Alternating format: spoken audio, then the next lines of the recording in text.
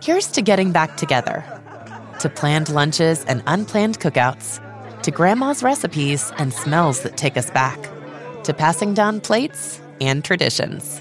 Here's to warm embraces and familiar faces, to your best friends becoming best friends, to scheming, dreaming, and food still steaming. Here's to laughter and love, to growing closer than ever. For all of life's get-togethers, Chinette, here's to us. Moms, at Vanguard, you're more than just a parent. You're the heart of the family. You're the first responder to any need. You can be the hero and the villain, sometimes on the same day. Because you know that in the end, your legacy is the values you instill in them. At Vanguard, you're more than just an investor. You're an owner. Because the future you're building is bigger than yourself. Discover the value of ownership at Vanguard.com. Fund shareholders own the funds that own Vanguard. Vanguard Marketing Corporation, distributor. Today on the CzabeCast, if you came for baseball scores today or LeBron versus MJ hot takes, well, turn around because I got nothing for you. If you came for landscaping talk, however, you're in luck. That plus Gil Alexander of VSiN explains why anybody who had Golden State at the Golden Nugget is already a winner. If you've got 45 minutes to kill, then buckle up and let's go! Here we go!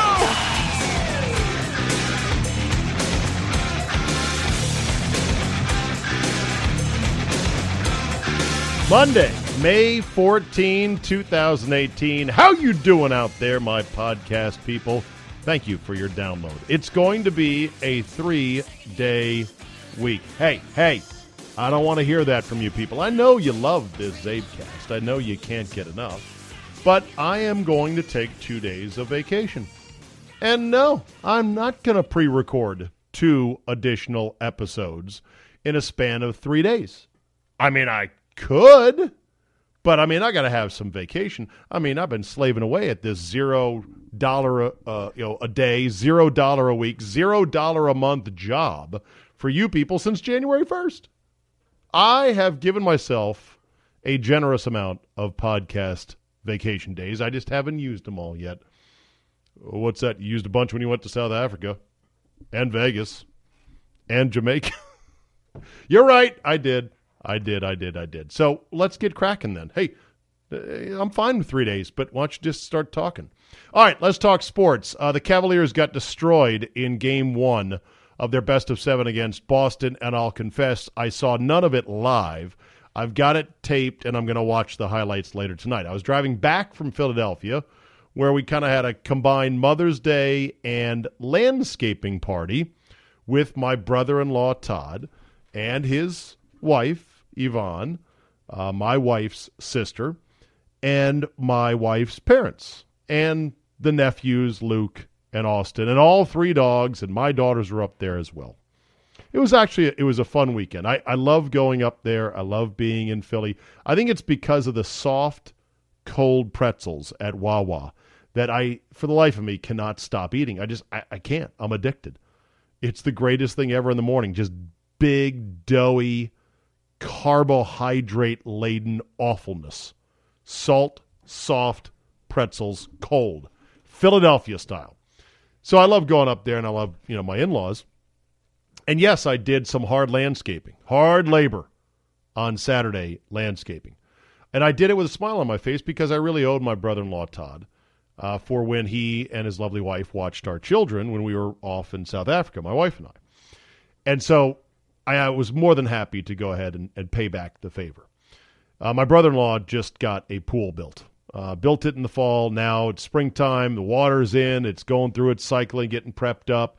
The landscaping is now what they're working on. And so there was a big mound of dirt behind the pool that was going to be a landscaping mound. And so we were tasked with helping put down the weed barrier and planting some shrubbery and doing some weeding and putting in a little border of river rock. And it was only 6 hours, really, of labor, truth be told, between myself, my brother-in-law, Todd, my wife, his 2 sons, and one of my 2 daughters. It was only 6 hours. We didn't get a start until like noon, and we didn't finish until 6. But holy I've been told don't swear so much on the CzabeCast. You get the point. Man, was I sore. To put it bluntly, I would not be made out for a North Korean gulag. I just wouldn't. I don't have the back for it. I don't have the stamina. I mean, it was bad. And it was only 6 hours. And it was 6 hours with quite a few breaks involved along the way as well. So I'd say the actual really billable working hours was maybe 2/3 that. I at least had 2 good 30-minute breaks and then probably another hour, a sorted hour of standing around.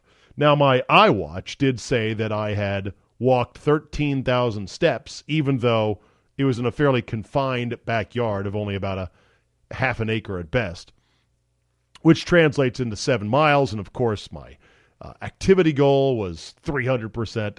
I got a good workout. But what's interesting about landscaping and what's interesting about group projects like this is that you got to have a foreman who is the boss, who lays down the law and says, we're doing this, we're doing that, let's go here, do this. And basically everyone else has to fall in line behind that guy and jump to it and get after it and be sort of that chain of command like, yes, chef. Yes, chef. It cannot be a collaborative effort, at least not to a certain degree. You can, as, not the boss of a project like this, question and say, are you sure you want this, mulch over here, or maybe we should do this first? But, one little question, and then that's it. Don't start reinventing the wheel or arguing or going, well, I want to do. No, it's yes, chef, no, chef. Yes, sir, no, sir. Fall in line. And, of course, when you've got teenagers involved, God bless teenagers. If you let them slack off just a bit, if you let them wander off the hill of weed and pain, as I called it, then they'll wander off and they'll go play with the dog, or they'll go get out their BB gun, or they will go get their swimsuit on and jump in the pool. You really got to kind of crack the whip. And so at one point during the weekend's tasks, at least on Saturday, my wife was telling me, hey, tone it down. You're kind of being harsh there, your tone of voice with the kids. And I was like, hey, someone has got to be the boss. Now, of course, I deferred all things to Todd because this was his landscaping project and he wanted it the way he wanted it. But even I had to bite my tongue on certain things. Like, for example, my brother-in-law Todd, very meticulous. Very meticulous. He's not just a measure twice, cut once. He's a measure 6 times. Stop, take a look at it, go walk around, take a look again, and then reconsider everything and then measure a few more times, and then he'll finally cut after that. He's very methodical in that regard. So he was doing some measurements on where some of the shrubbery was supposed to go. And the first thing that had to be determined was, well, where is the midpoint of the sort of the shrubbery display behind the wall of the pool in their backyard? And so he measures it out, which I'm not opposed to measuring out to get a midpoint. But as he measured the midpoint, where it came out to be the actual midpoint in terms of feet and inches, was not what I would call the aesthetic midpoint. And I gently brought that up, not to be what I said other people shouldn't be, which is to not be a disruptor or a dissenter or a troublemaker. I just merely said, by the way, for what it's worth, I believe sometimes there is a literal midpoint when you're hanging a picture or arranging something in landscaping, and then there is what I would call an aesthetic midpoint. And they're like, okay, go on. And I said, well, here, if this was my yard, you always go with that. If this was my yard, it makes them think that you really care. I said, if this was my yard, I would want the middle of your landscaping here to line up. And I stood on the wall and I said, right here, looking right out your 2 sliding glass doors right on down this line, which I know is technically not the middle. But because the hump is a little bit offset and because the wall is offset, and sure enough, after I made my point about aesthetic midpoints, they bought it. And they said, you're right, it should be there. And so that's where we got to digging. I don't even know if there is such a thing as an aesthetic midpoint. I might have just made it up. If there is an actual term that you know of, whether it's in decorating or landscaping or maybe even in, I wouldn't say in engineering. I think if you're talking straight engineering, then there is only measurements. There is no aesthetics necessarily involved. But I'll look forward to hearing from some engineers out there. So we get the midpoint. We also, I think, made a mistake, and this is where landscapers, any pro landscapers out there, I'd love to hear from you. I think we made the mistake of putting down the weed barrier first and then punching holes, or better yet, we then cut X's in the weed barrier to dig the holes to plant the bushes. And that was a extra tedious, sloppy, pain-in-the-ass process because you had to get out the razor blade and you had to cut an X, and that's what my brother-in-law Todd wanted. And you pull the flaps up, and it kind of made sense to me because once you got the plant in there, you could put the flaps back down. It would provide some degree of a weed barrier around the plant itself, but because it's been cut in an X, those weeds are going to come up through the cracks. I'm also not entirely sure the extent of my belief in weed barriers in general. I know that I have had, pro landscapers put down weed barriers in various landscaping, and I know that they have helped stop weeds to a certain degree. But weeds are weeds. They're going to do what they do. They're going to keep coming. Keep coming and keep coming. And so you got to pull them, you got to spray them, you got to preen them, you got to stay on their ass all day, every day. So we put down the weed barrier, and then we cut X's in them, and then we punched the holes in them. There was one row of bushes, though, in which we had not yet laid down the weed barrier. And I said, you know what? Let's try this. I said, I'm going to dig these holes. We're going to put these knockout roses in there. We're going to cover them up, and then we're going to roll along with the weed barrier. And when we get to a shrub, we're going to have, my brother-in-law Todd with the scissors or the knife, he's going to cut a slit in the 3-foot wide weed barrier. And then we would kind of open it up and pull it over the plant, almost like a poncho, so to speak. That actually worked pretty well. But I don't know what is the recommended way to do it. Whether if you're really doing a pro job, just how it's supposed to be done. I also know that we didn't do the best job of necessarily tacking down the weed barrier. It was a little bit bunched up in places. There was a few gaps in other places. I think that's just going to happen. I mean, we could have spent more time trying to get it perfect, but it was hard enough as it is. And again, I was having to yell at the two teenage boys, my brother-in-law Todd's kids, to get the damn staples in the weed barrier. Because I said, okay, here's what we're going to do. Because we're running out of time. Got a late start to the day. Rain is coming. I'm like, here, I will hold the roll. You guys be the staple team. And you get on the left side, you get on the right side, Luke and Austin, and just start boom, staple, boom, staple, every couple feet. And I'll just roll it out, and we'll be like a machine.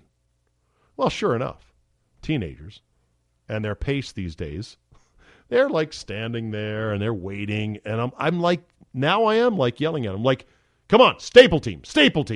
I keep having to say it, staple team, get down there. Because I envision it as them being on their hands and knees and crawling along like army soldiers. Hup, hup, hup, hup, staple, boom, boom, boom, boom, boom, slit over the bush, boom, boom, boom. We'll get this thing all, lined up. And they're standing there and they're just looking and they're waiting, and I'm like, get the fucking staples in the weed barrier. So we got all that done, got the mulch down. We were all good and exhausted and good and dirty afterwards. And a good deed was done. And I think it's only sort of half done now because the backside of this mound is very steep. And it was too steep, we determined, to really hold mulch. And they still have plans to plant what they hope are some screening evergreens behind the mound. Maybe some Leland cypress, maybe some arborvitae, maybe some thuja green giant. All depends on what they want. All depends on what they can kind of plant in what is a pretty steep hillside, because it's a steep mound and then there's a fence backing up to a neighbor's house. See, they're in one of those neighborhoods where they're looking right at the back porch of a neighbor behind them, and the neighbor behind them is looking right at their pool now. And my sister-in-law would like some screening. And I didn't have the heart to tell them because they've lived in this house now for, almost 20 years. didn't have the heart to tell him, tell you when a good time would have been to plant some arborvitae or some white pine or some green thuja, or maybe all three in sort of a layer. Good time to do that would have been 20 years ago, because then you'd have an awesome evergreen screen that blocks off the back of the house. But, they, like a lot of us, just struggling to make ends meet, and they've only got a limited budget, and they just didn't put them in. So now they can put in 6-footers, hope the deer don't ravage them, and then, wait another 20 years, and then they'll have a really nice screen. Of course, I said, do you have an HOA? They're like, yeah, and I go, would they allow perhaps a 10-foot-high wooden lattice fence on top of this berm that you could then put a white rectangle in the middle, and it could be a screen for your projection TV? That I did not go very far. But hey, I threw it out there. That's me, Mr. Helper, just throwing out ideas to see what might or might not stick.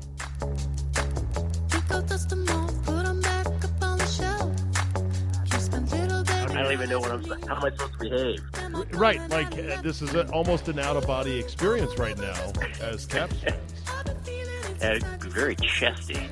Gil Alexander is on the phone. He is literally my Between Periods guest here on the Farmer John Between Periods interview podcast. Gil, of course, a host at VSiN, Brent Musburger's Warehouse of Wise Guys out in the desert. You host a numbers game, which is on at what time again, Gil? 7 to 9 Pacific, 10 to noon Eastern. Fantastic. And, of course, Gil is on Twitter at Beating the Book. All right, let me start with this. How is Las Vegas when it comes to Golden Knights mania? It is, it's hard to put it into words that anyone else could really understand. There's no historical precedent for this, obviously, in any sport. Your first pro team in town, number one, for Vegas. And secondly, the most successful expansion team in sports history. Yeah, I asked, by the way, we lied. We're doing this 3 Score! seconds before the end. Oh, my goodness. I called Gil up with 8 seconds left thinking, I want to get this in. And I'm like, okay. And the Caps have scored again. Wow. 4-2 now going into the third period on a Sunday night. Okay, as we were saying. To say anything. As we were saying, Gil, unprecedented on two fronts. First of all, Vegas' first pro team. Second of all, no expansion team has ever been good, period, much less this good. Right, and compare it to our very own Washington Capitals that you were just referring to. 74-75. It's a draft of minor league players, or you're getting minor league players, and there's a collegiate draft, and it's just dreck. And now you have this situation where, with the Golden Knights, that they obviously different rules entirely many decades later, and it has just gone as well as anyone could have expected. Understatement of the year, but from a betting standpoint, to quantify it. Jason Simple over at CG says that the Knights have accounted for 30% of the handle over at CG Technology. Now, just to give you sort of a comparison. 30%. So take, if you guessed what's the football team that accounts for the most handle, I think everybody would guess correctly. Cowboys. The New England Patriots. Okay. New England Patriots. Okay, yeah, all but right. Close. New England Patriots, 8%. So that is unprecedented, too. In fact, last year when the Penguins and Caps were in Game 7, asked Jimmy Vaccaro over at the South Point, what's the handle looking like for this game? And at that time, he said, this is the greatest handle I've ever seen for any one single hockey game. And the Knights games trump that nightly. So who is betting these games? Locals? Wise guys? Tourists? Who? Primarily locals. It's primarily a local thing. Hockey is categorized under other sports, so not football, not baseball, not basketball. It's thrown in with all the other random sports. And the Nevada Gaming Commission puts out the handle of other sports. Hockey between October and March, $214 million. That's a 36% increase from $157 million that Doug Kazarian over at ESPN reported.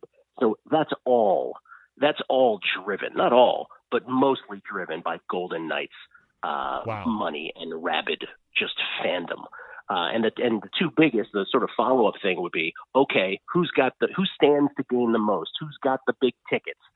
And there's 13 people over at Westgate who were in the October 4th to 8th window where they had 500 to 1 tickets. Oh my God. But those tend to be like 10 or 25 bucks. And, even the people who are betting 10 or 25 are like, how do I hedge this? And I'm like, really? $10? You want to hedge this? But the biggest two, Steve, the biggest two tickets that are out there are both at William Hill. Someone on October 8th, so right at the end of that window where it was 500 to 1, someone bet $200 at 200 to 1. That'd net them $40,000 if the unthinkable happens and the Knights win it all. Of course, they're down 1-0 in the Western Conference Finals. And somebody on October 25th bet 1,000 at 50 to 1 to net 50,000. All right, even still, that's not going to hurt Vegas. It'll be a nice payday if it comes home. I would try to hedge both of the 50,000 and what was the other one, $40,000? Yeah. Yeah. You'd want to hedge that, don't you think? Or no, Well, or ride it. Or maybe you ride it. I don't know. Well, if you can find a field bet out there, there's a prop. Will the Knights will the Knights win the Stanley Cup? Yes or no? The simple hedge is to bet no on that and try to, work it out mathematically. After having seen game 1 against the Jets, I will say this: the Knights, who look faster than any other team in hockey, seem to have met their speed match anyway in the Winnipeg Jets. Looks like the party could be coming to an end. Now, there is a counter theory going around now in sports radio circles, and I think I've seen it written that says this success this quick is the worst thing that could have happened to the Golden Knights franchise. I know you're laughing because now the feeling is any season that doesn't live up to this will suck, and then the team will quickly fade away. Do you buy into that? Well, my Lyft driver the other day happened to say the exact same thing. He goes, "What happens if you know it's a discount sports opinion when Lyft drivers are offering it to you unsolicited." He listened to our show. He goes, "What do we do if we win? What happens after this?" I said, "I don't have a good answer for that." The other two sort of theories that are being bandied about is one, when Seattle gets an expansion team in 2020. They're not going to have only one goaltender get protected for every team. The Marc-Andre Fleury thing, because human beings suck, right? They want to really rain on other people's parades. So that, look, teams should be able to protect 2 goaltenders. So Seattle's screwed by the Knights' success in that respect. And the other thing with it is, what does this say about the sport of hockey that this could happen? It says that hockey is random, especially in the postseason. Not to take away from the Knights' regular season, but it was probably a little bit of the rules were too loose, sort of like a bad slot machine that the NHL is now going to take out of service, right? The rules they used this time around. And somebody came up and got hot on the wheels. It's a great story. I love it for the city because I think that you guys as a sports city are going to take off, and this team will be popular into the future. The Raiders are going to be wildly popular. There's no reason that Vegas won't be right there as a sports city with anyone else. I'm with you up until baseball. Once I hear them talking baseball, I'm like, okay, let's not get crazy. Baseball I think is a bit of a reach. That's a lot of dates to fill. But football and hockey and eventually the NBA, which I'm sure Adam Silver would be fine with, I think those all three would thrive. Gil Alexander joining us here on the CzabeCast. You can listen to him on VSiN, a numbers game, and then, of course, his Twitter handle is @BeatingTheBook. So on to the NBA here. What is this weird case where the Golden Nugget is already prepaying anyone who has a Golden State ticket to win the Western Conference Finals because the owner apparently of the Golden Nugget is one Tillman Fertitta, the billionaire who owns the Rockets, and because of that, they want to avoid a conflict of interest or an appearance of a conflict of interest, and they're just paying guys out now before the first game's ever been played? Yeah, that's by and large correct. So there is a precedent for this. There's a gentleman named Gary Loveman who had a stake in the Celtics when he was running Caesars. So a lot of people who have gone to Vegas since 2006 if they stayed at a Caesars property and they tried to bet a Celtics game, they know what I'm talking about. They were not allowed to do so. What's unique about this is that Tillman Fertitta purchased the Rockets for $2.2 billion in September. So there was already futures. Yeah, there was already futures out on the Rockets, to win the West, to win the whole thing prior to that. So as soon as he bought the Rockets, and as you said, he's the owner of the Nugget. The Golden Nugget then, in order to avoid that conflict, same thing that happened at Caesars with Gary Loveman, they take the Rockets down from all futures boards. They don't take any Rockets bets on any games all season, even into the playoffs, even now on the Western Conference Finals. And what they did at the time in September when he bought the Rockets is they switched the wording. They take the Rockets off the board and they say, all right, who's going to, quote unquote, finish best in the West, finish West in the NBA Finals. But as you're intimating, already now, if you had a Golden State Warriors ticket to win the Western Conference at the Golden Nugget, you're a winner. You'll get paid. By the way, yeah, I'm sorry. And the last thing, if it goes to the finals, if the Rockets are able to get past the Warriors, big if, but if they do, then if you're holding a Cleveland or Boston championship futures ticket, whichever gets there, you'll be a winner before that series starts at the Nugget. That is what I like to call that's some sweet action. Sweet action right there when you've already won and you don't even have to watch the games. So let me get this straight now. So what about next season and going forward? Is this not a crimp in the Golden Nuggets revenues to not be able to take any pro or anti-Rockets action, or is it a drop in the bucket that they're just going to work around? Yeah, it depends. It depends how each individual defines the word crimp, because I think it's accurate that it's a crimp. Because if this were football, right, if we were talking about ownership in a football team, which might have a conflict by NFL rules to begin with, right? I don't even know if that's possible offhand. But yes, if it were a football team, then it's massive, right, for a particular property. But since it's basketball, it's not quite as big as you might think. It's a unique story. Obviously, next year they won't be on the board to begin with, so nobody will have a ticket, that they can just walk in, that they will have pre-sale. But it will be the same sort of thing where if the Rockets are there in the Western Finals, and if you already have the other team in the West, you'll cash before the series. That sort of thing will still exist.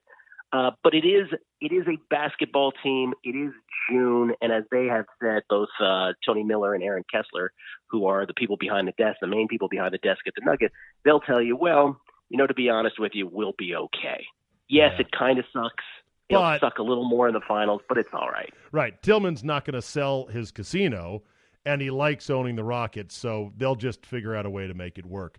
Why was, anecdotally, from what I heard, the lines and the series price on Boston-Philly was completely upside down, and people who were betting Boston had a field day? What happened there? Yes. It was ridiculous. So first of all, this coming from a person now, I had Eastern Conference futures on the Sixers, both at 15-1 and at 9-1, which I got in late March and early April, respectively. So this from the perspective from a guy who was heavily vested in the Sixers.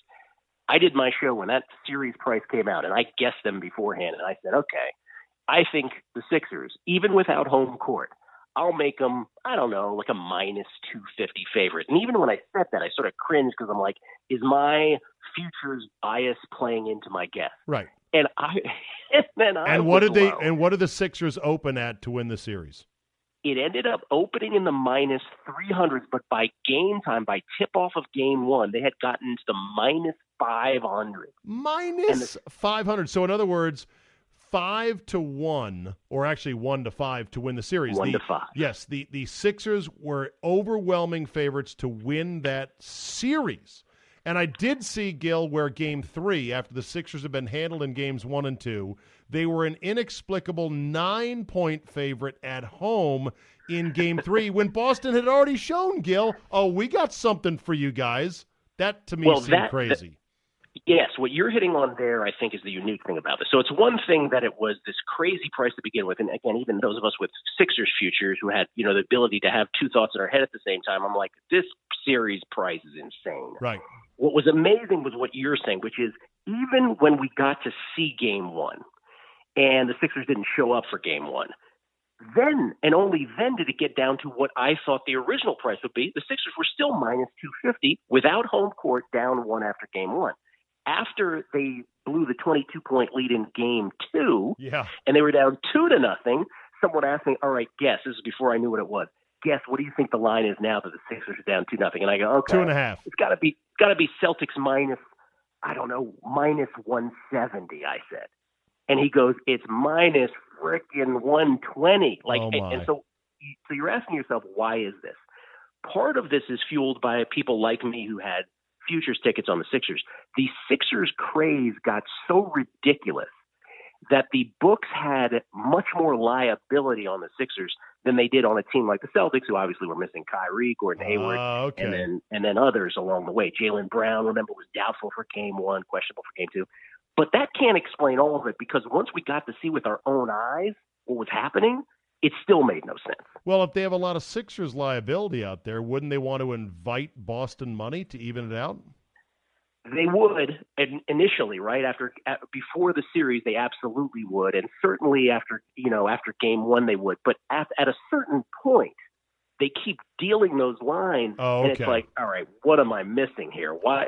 That is why actually everybody. That is kind of why it was that way. They were begging for Boston money, and they got some to help balance it out. Begging for Boston money, exactly. Okay, NFL futures are already out, and there is week-to-week lines. I get people emailing me infrequently, Gil. How come I see the Redskins have point spreads for all 16 of their games, and it's only May? How is that possible? Gil, how's it possible? What's the deal? Well, they do this in the UK. They've done it for decades in the UK with their sports, where they just do them, half a year in advance. The books, they're like, look, we have power ratings. We'll put out numbers. We'll take your action. Yes, will it open ourselves up? Will it open ourselves up for some middles? If some injuries happen, if teams, make a trade, whatever, sure. But, there's odds makers, right? The thing about people behind the desk is, and we use these two words too often interchangeably, they're odds makers and they're also bookmakers. So if they're good enough bookmakers, even if their numbers aren't sharp, they're smart enough to figure out how to get out of liability by the time those games go. Interesting. Many months later. So because you could set up, and is there limits on betting a line in a game in week 10 in May? Like, do they put a throttle on it, like only $100 or $200? I see you've been to this rodeo before. Yes, absolutely. What is that? What is that limit typically?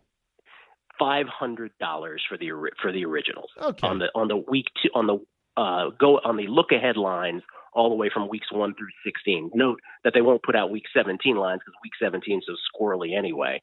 Sure. $500 limits. Yeah, because you could have middle opportunities that are as wide as the Autobahn, because of the fact that if you really think a team is overcooked and they're going to be bad come week 10, they could be 2-8, and they could have caught 3.5, or they were laying 3.5 to start the season because they all thought they were going to be good. And instead, they're 7-point underdogs now in week 10. That's a 10-point middle there you could hit. Yeah. The only thing I would say, though, just as a sort of wet blanket to that is, it's one thing to bet futures and season wins this far in advance. And that's, again, economics 101, the opportunity cost of having them hold your money for all that time. You can't make profit elsewhere, right? With these, as much as I like to bet season win totals and primarily season wins, not futures as much, the thought of me going in and betting a week 3 line and then having them hold my money till September, or let's say a late season line, I'm just not that into it. Yeah, that's right. Especially if you're wrong on it and you then locked in a terrible price on a team that come week 10 is a lot better than you thought or worse. Yeah, and if I do win, it's like, great, I won. That was money that they held for 8 months. It's like, oh boy, that was wonderful. There's that kind of thing Gil, as well. It's gambling. It's not logical economic behavior. So I'm sure you've noticed. I have noticed.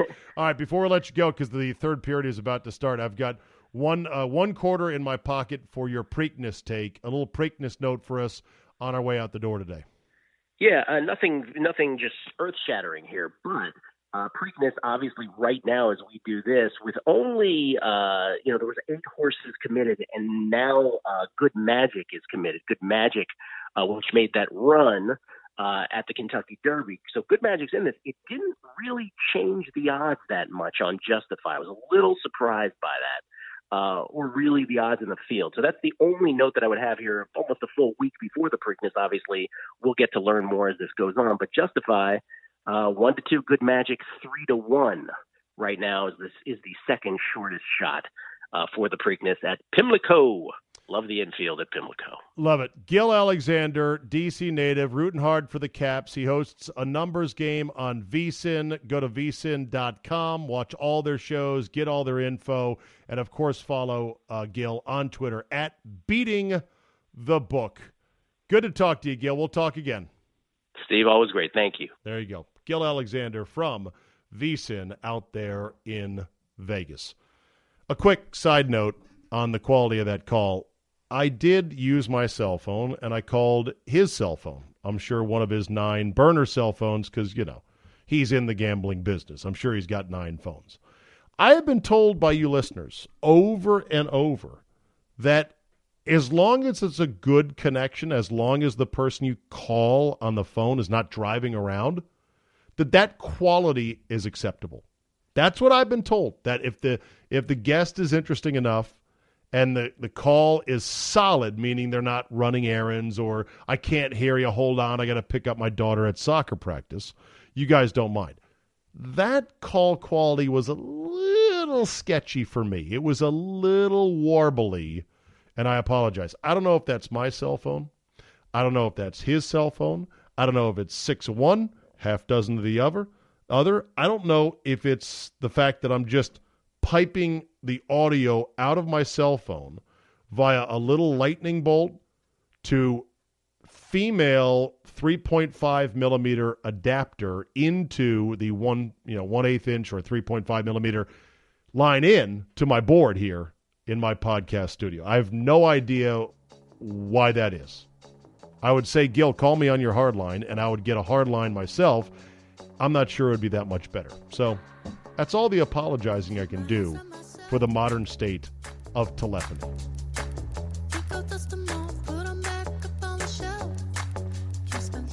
We'll end on this today.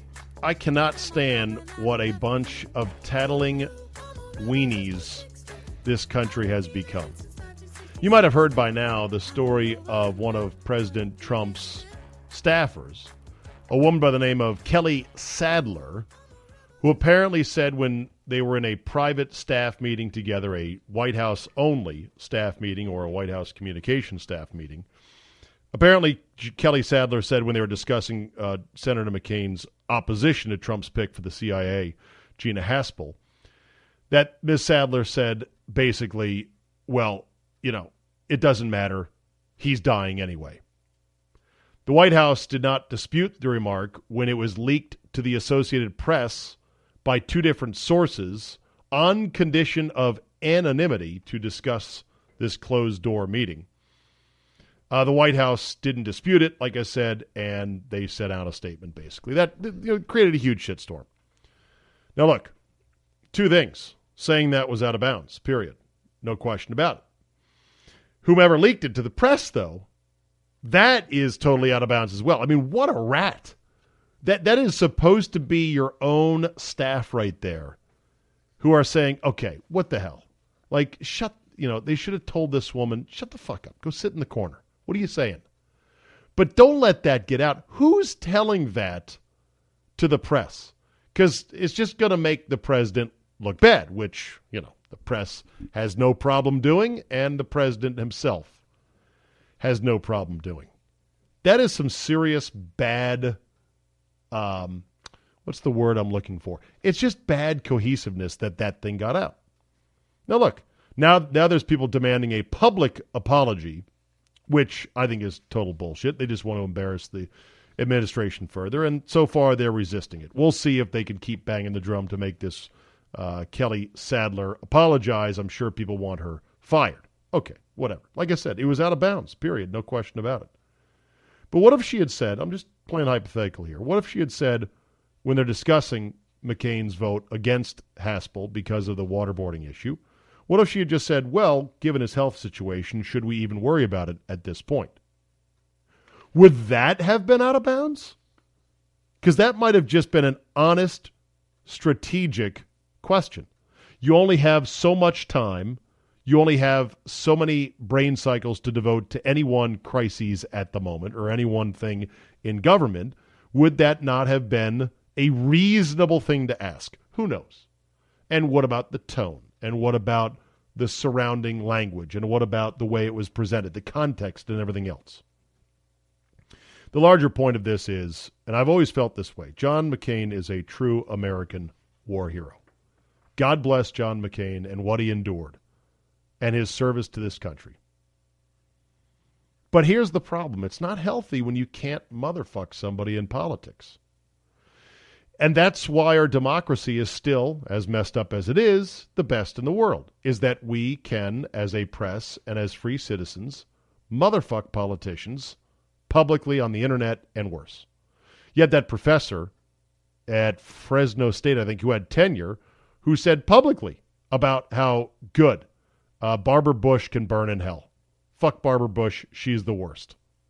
And she did not lose her job because she can't lose her job, and they pretty much had to say, yeah, there's nothing we can do. That's, in its own way, why we're still a great country, is you can still do this, and goons in black boots and helicopters in the middle of the night won't come and whisk you and your family away. And when it comes to McCain, the problem is you shouldn't have to tiptoe so gingerly all the time. I mean, there have been times where I have motherfucked McCain's positions on certain issues. Privately, of course. Not him as a man, but just the way he stood. I have also done that with his desire, it seemed, to be a media darling, instead of being somebody who is going to put at least his party first. And you can argue with me about, well, that's why I like McCain. We need more politicians who aren't about the party first. Well, okay, that's fine. But let me tell you, the other party, the other team, they have tremendous operational discipline. They pretty much stick by each other at all times. That's why when there's a controversy with a Democrat, and usually the controversy doesn't go very far because the media just does not give it any oxygen to get up into a big bonfire. Even if there is one, they stick together. Because the game is winning seats, winning elections, and then legislating according to your party's beliefs. That's the game. End of the day. And McCain has been, unfortunately, the maverick, he has been more in it for himself, politically. And if you can't say that in a tactful way while still saying he is a true American hero, and God bless John McCain, then we got a problem. And then, of course, the cancer diagnosis added in another layer of, oh my God, how dare you say that? I also, by the way, didn't think he did a very good job of running for president. Not that I think he would have beat Barack Obama. Not a chance. No way. I also don't think it makes him look good right now, second-guessing picking Sarah Palin as his VP running mate. It's like it just makes him look bad, if you ask me. No disrespect to Senator McCain, true American war hero. I mean, you picked her, dude. Like, don't you have to accept that at some point? At the end of the day, the bigger picture is none of this matters. None of it matters. It's a private comment that was rude, out of bounds, and deserves an apology that did not stop the gears of the Republic from turning and from the larger issues of what are we doing as a country from going forward. Yet it got so much attention, as I'm sure the next one will. Just like the last one did, the whole shithole country thing, which was a huge story for about a week. And this one will be gone in a week, no question about it. There'll be something else. There always is. And all of this will get washed under the bridge of the raging river of nonsense. And that is the end of my political rant. Why am I even doing this? I'm just inviting people to come at me. Fine. Email me if you like. I can't say I'm going to respond. That's fine. It doesn't matter. You can email to agree as well. Anyway, that said, let me give it one more coating. God bless John McCain, true American war hero. And that comment was out of line. Okay, that's the last coat of paint I'm giving it. Hopefully they'll do the trick. Thank you so much for listening. That will be a wrap today. You know the drill. Tell 2 friends who've got nothing better to do than to listen to this CzabeCast. Leave a positive review. Download, subscribe at all the major podcast outlets. And as Yogi Berra once said about a restaurant, that place is too popular. Nobody goes there anymore. Thank you for listening, and we will see you next time.